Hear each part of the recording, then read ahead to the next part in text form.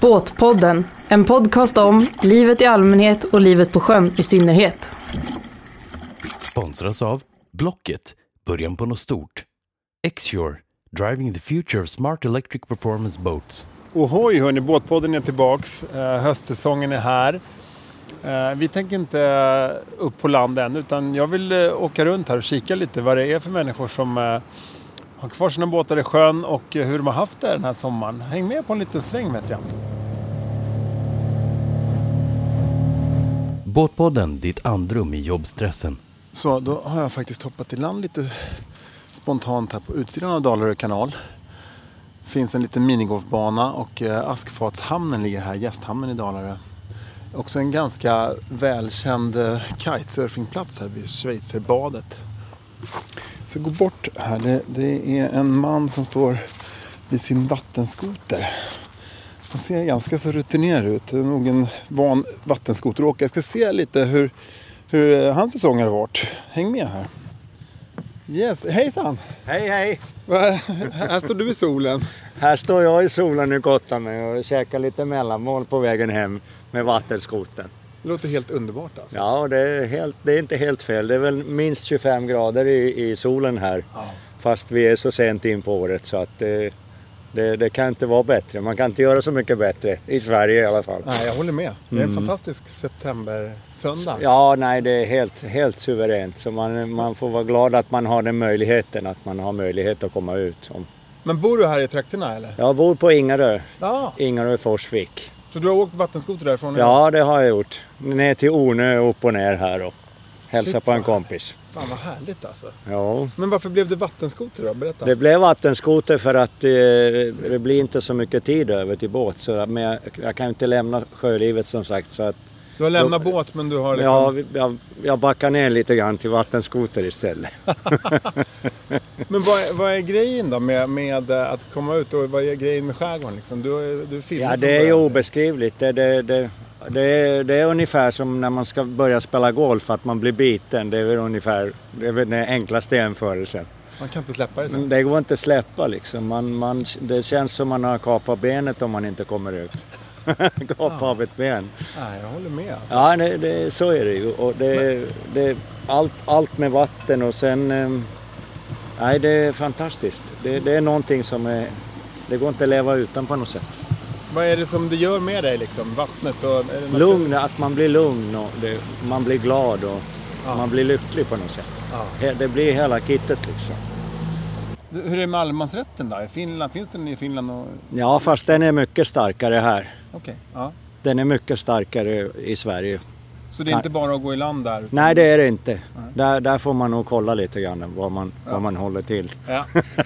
Men den viktigaste skillnaden mellan att köra vattenskoter och båtar rent så här generellt, hur man blir sedd på sjön av andra och sådär?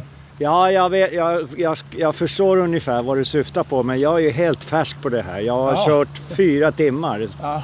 Så jag har en helt ny motor i den här också. Så jag åker max 30 knop. Så det är ingen som tittar snett på mig. Utan till och med segelbåtar hälsar. Och jag gillar det faktiskt att alla hälsar på varandra. Ja. Tack så mycket. Tack och ha en fin tur över Ringaröfjärden då. Tack, trevligt att träffas. Ja, Raimo, vilken härlig kille, gubbe, man. För detta svensk mästare, alltså i superbike, då kan man åka fort. Men han njöt mer av själva miljön och naturen än att det var viktigt att åka fort för honom. Men vi lämnar inloppet mot Dalarö här och sen så ger vi oss ut, måste se lite horisont också. Det tycker jag är viktigt att få göra ibland. Så vi ska förbi Mörtebuns hela vägen ut till yttersta skären bara för att kunna ta lite lugn och ro och kika på säl, tänker jag. Häng med ut i ytterskärgården. Båtpodden, ditt morgondopp efter kaffet. Ja, det känns ju idiotiskt att smyga fram här där man vet att det är en massa grynne, men jag säger så här, det är värt det därför att här finns det mycket säl. Jag kommer inte tala om var. Jag vet bara att de trivs här och de är ändå kluriga och se när de inte vill bli sedda. De är under längre än vad de är ovanför oftast. Ja, det finns många bra skäl att inte ta upp båten ännu om man nu ändå har satt i den. Ett av dem kan ju vara just det här, att kunna åka ut och slå av motorn och lägga sig för ankar i yttre banden och bara kika. Bara höra det här havet som häver sig mot de yttersta klipporna i skärgården. En kopp kaffe har jag med mig. Septembersolen gassar. Nej, jag tänker så här. Vänta lite. Det är nice de här sista höstdagarna ändå. Om ni har möjlighet, ta er ut istället en sväng.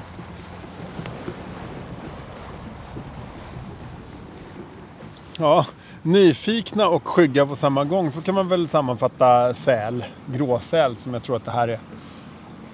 Jag själv kör lite swimrun och är lite orolig när jag är ute och simmar här i havet. För att jag vill inte stöta på den här rackaren när man är i vattnet. De är ju lite duktigare än oss på att röra sig i vattnet och faktiskt egentligen rovdjur då. Men det känns lite tryggare så här från båten och de är väldigt vackra. Alltså. Stora fina gråsälen. 200-300 pannor väger de. Ja, efter den här tiden av kontemplation här i yttersta havsbandet ska jag ta mig inåt och förbi Kymmendö, Strindbergs gamla häng och se om det finns några roliga människor att prata med där. Häng med vet jag. Båtpodden, ditt drag på fiskelinan. Vad härligt, så kommer jag i land här på Kymmendö och direkt så får jag träffa på Eva va? Jajamensan. Ja, såklart. Ja. Det gör man ju när man hamnar här. Jaha, det gör man kanske, ja. Ja. Du är ju rakt nedstigande led faktiskt släkting med... Nej, det är jag inte, men min man är det. Ja, det är så ja, det är. så jag är ingift här, men jag har bott här i många år då. Okej. Och nu driver ni sedan många år Kymmendö-krogen här och macken. Ja, och affären. Ja, det gör vi. Hur går det då? Det går bra, det gör det. Vi har ju säsong då, så vi är öppet maj till september. Och jag tycker att det var bra faktiskt. Det var många stamkunder och många nya kunder. Så att det är jätteroligt. Så att hittills har det gått bra. Men vad skiljer den här säsongen då från de förra? Alltså det gör inte så mycket. Vi har inte känt någon större skillnad utan det har flyttat på ganska bra. Och där har väl vi då, jag tror jag kan säga att alla vi som driver rörelser i skärgården har haft lite nytta av det här med pandemin som har varit. Tack vare att många har flyttat ut till sina landställen. Och det kan jag nog säga att det är vi alla tacksamma för någon gång måste det vara vår tur också, inte bara alla andra. Så det är jätteroligt, det är det. Vad tänker du, de som kanske inte själva har båt och vill ta sig ut i skärgården? Har du som är riktig skärgårdsbo, har du några bra tips liksom? Hur ska man göra? Alltså det så tycker jag man kan prata med goda vänner som har båt kanske och åka ut med dem en helg. Sen har vi jättefina turer som går, den här linjen som går ända uppifrån Arholmen till Landsort. Så där du kan åka genom skärgården. Sommaren är det ju alltid skönt, men vår och höst är alltså lika skönt. Så ut i skärgården, och då finns det ju Vaxholmsbåtar man kan åka ut, fråga någon granne, vad som helst, sina barn kanske har båt. Men någonting tycker jag man ska göra så att man någon gång kommer ut i skärgården om man aldrig har varit ute. Tack så jättemycket. Vi ses säkert igen här. Ja. Men kör på här nu med lunchgästerna här. Absolut, det ska vi göra. Ja, Eva alltså. En legend här på Kymmendö. Hon tillhör ju släkten som Strindberg hade som förlaga när han skrev Hemsöborna. Och samma släkt äger fortfarande ön och driver de flesta verksamheterna här ute. Ni kommer väl ihåg Karlsson, Gusten och Madame Flod. Och den här beskrivningen av ett liv i skärgården. Jag ser ett litet gäng där på bryggan. Det ser faktiskt ut som 3 olika generationer som är ute här. Den här strålande septemberdagen. Jag ska smyga ut här och kika vad det är för några. Båtpodden, ditt sänke när du metar. Båtpodden står här på bryggan på Kymmendö och så har jag precis stött på, vad heter du? Anna-Lena. Och du är ute här med din son eller? Ja just det, Ronny och mitt barnbarn Hedda. Varför åkte ni ut i skärgården idag? Det är fint väder. Sista chansen ungefär. Ja. Din relation till skärgården, vad är den? Jag har inte så mycket relation. Jag följer med när jag får. Ja. Men vad är det härliga med att komma ut så här? Liksom? Ja, man tar det lugnt. Man tar det lugnt helt enkelt. Man behöver inte göra någonting annat än att sitta och titta på andra båtar. Vi har varit ända ute vid havsbandet. Det är rätt läckert att se horisonten. Ja. Ja, det blir någon viss känsla. Ja, det blir det. Ja, men det är lite frid. Och sånt här härligt väder, då är det ju liksom helt okej. Ja. Men tänker du att det skiljer någonting mellan folk som bor i skärgården och folk som bor i stan? Ja, det tror jag. Absolut. På vad sätt då? Ja, det är nog mer stress i stan. Men det är jobbigare att bo i skärgården också. Det måste det ju vara. Det vardagliga livet här? Ja, men de måste planera på ett annat sätt. Det är inte bara att gå till Konsum och hämta det man behöver om man har glömt något. Eller... Nej. Som jag behöver göra till exempel. Men har du haft båt själv någon gång? Eller? Nej, aldrig. Inte fallit in egentligen heller? Nej, inte alls. För att? Ja, hund har jag haft. Husvagn i massor med år. Men husvagn, vad är grejen då? Det måste ju vara... Ja, det är lite liknande fast... Jag har en kompis och vi jämförde då båt och husvagn. Hon sa att båt, då är jag kliver ner i båten är det semester på en gång. Och det är det ju kanske inte när man åker husvagn, för det är mer att man ska till något ställe. Men man kommer till fler ställen med husvagn och det är lättare när man har hund också. Ja, okej, det är lite mer praktiskt på det sättet. Ja, absolut. Men samma känsla? Lite grann så, ja. Men du, det var härligt, då får du åka med din son här nu då. Ja, jag får göra det. Hemåt, han är lite sån här sjöbus istället. Ja, han ser lite ut som en sjöbus. Ja, visst gör han. Ja, absolut. Ha en fin tur hemåt då. Ja, tack ska du ha. Ja, han kom som ett yrväder en tidig aprilmorgon med ett höga näskrus hängande i en svångrem runt halsen. Och så den börjar, Hemsöborna. Nu går vi genom Aspösund. Inåt mot de inre skärgårdarna. Häng med. Båtpodden, din vaggande sommarvind. Ja, där ligger en vattenskoter och driver med 2 killar med torrdräkt och kastspön. Det här måste vi kika på. Jag letar havsöring. Jaha. Har varit runt ända uppifrån nämnde faktiskt utsidan. Ner ända till utsida Fjärdlång. Wow, det är öppet hav fan. Ja. Jag åkte i förmiddags och nu på väg hem. Vad underbart, fick ni något? Ja, jag såg 2 stycken, tyvärr ingen inte i båten utan inte upp i skoten idag i alla fall. Men hur får man liksom med sig fångsten på den här? Ja, fångsten ska ju tillbaka. Det blir ju ingen fångst. Catch and release liksom. Ja, det är det som gäller. Bra. Allting går tillbaka. Bra. Så att, det är en ren naturupplevelse. Ja, fantastiskt alltså. Okej, så ni såg 2, ni hade ingen på kroken liksom? Nej. Är det så klart i vattnet nu liksom? Eller? Ja, det är helt underbart klart. Wow. Det är en naturupplevelse. Jag har inte kastat själv utan jag är ju skoternörd. Ja. Haft båt i alla år men nu när man blir lite äldre, barnen är borta. Så jag är inne på 6:e året och andra skoten. Vad är grejen med skotrar? Är det ännu mer naturupplevelse? Ja, friheten. Okay. Och lättskött. Du kan ha i den i stort sett året runt. Ja. Det är minusgraderna och isen som styr. Sen åker man året runt. Det finns inga dåliga väder? Nej, bara dåliga kläder, torrdräkt och underställ. Så. Ja, det låter helt underbart alltså. Men okej, om miljöaspekten tänker du det är bättre med... Ja, det drar ju mindre än att sitta i en stor båt ensam. Ja. Men hur har fisket varit där i år om man jämför med andra år? Kanske ska fråga dig. Ja, det får du fråga fisken.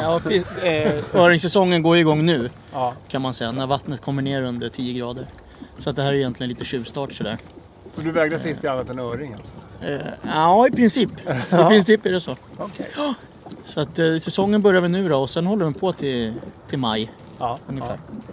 Så att lite abstinens och så vill man ut och känna på. Men vad är det som liksom drar på havet eller i skärgården liksom? Vad är grejen? Det är väl svårt att förklara men det passar mig. Lugnet, jobba mycket hemma sådär och det är väl enda sätt att komma ut och slappna av. Okay. Och bort med allting, bort med telefonen och...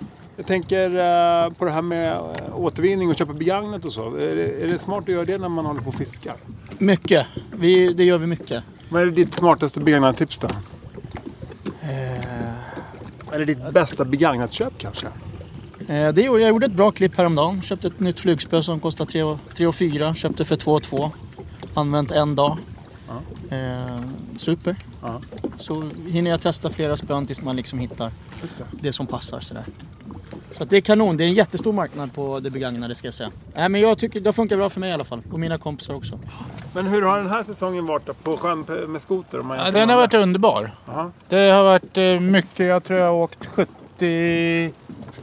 75 timmar den här sommaren. Vi är ett gäng gubbar som åker runt och kollar mycket säl. Vi har lite sälställen vi åker till, lägger till. Och sen bara åker runt och myser. Ut och käka lunch och ut och käka middag.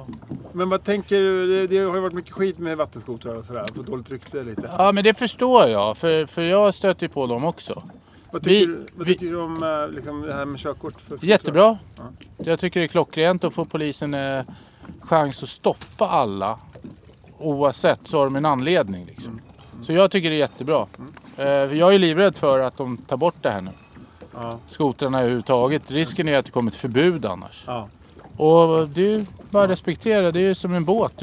Knopen gäller ju dem också. Ja.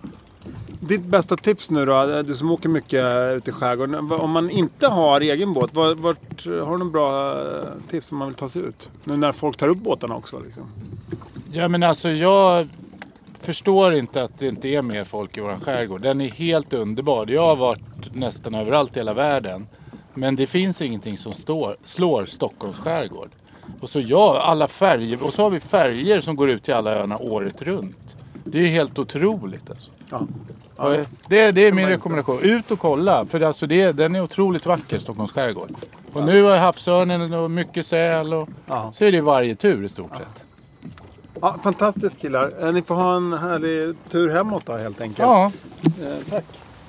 Ja, Båtpodden, vi kommer fortsätta prata mycket i den här höstsäsongen om det fantastiska med att köpa begagnat. Det är ju en fantastisk möjlighet att både spara in på pengarna och också göra en insats för miljön. Begagnat-effekten jämfört med att köpa något nytt som ska produceras på nytt är jättestor. Så att Blocket och begagnatköp är väldigt bra för miljön. Tänk på det innan du bara köper första bästa nya producerade pryl.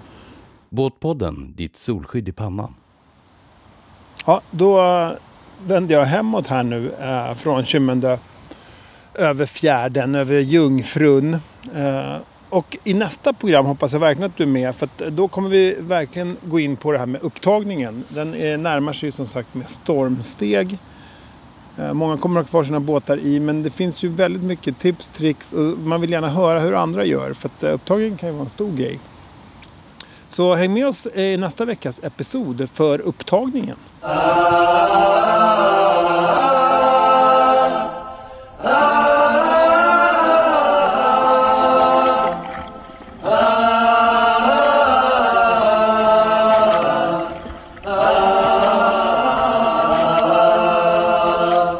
Båtpodden, sommarens radiovågor när de är som bäst.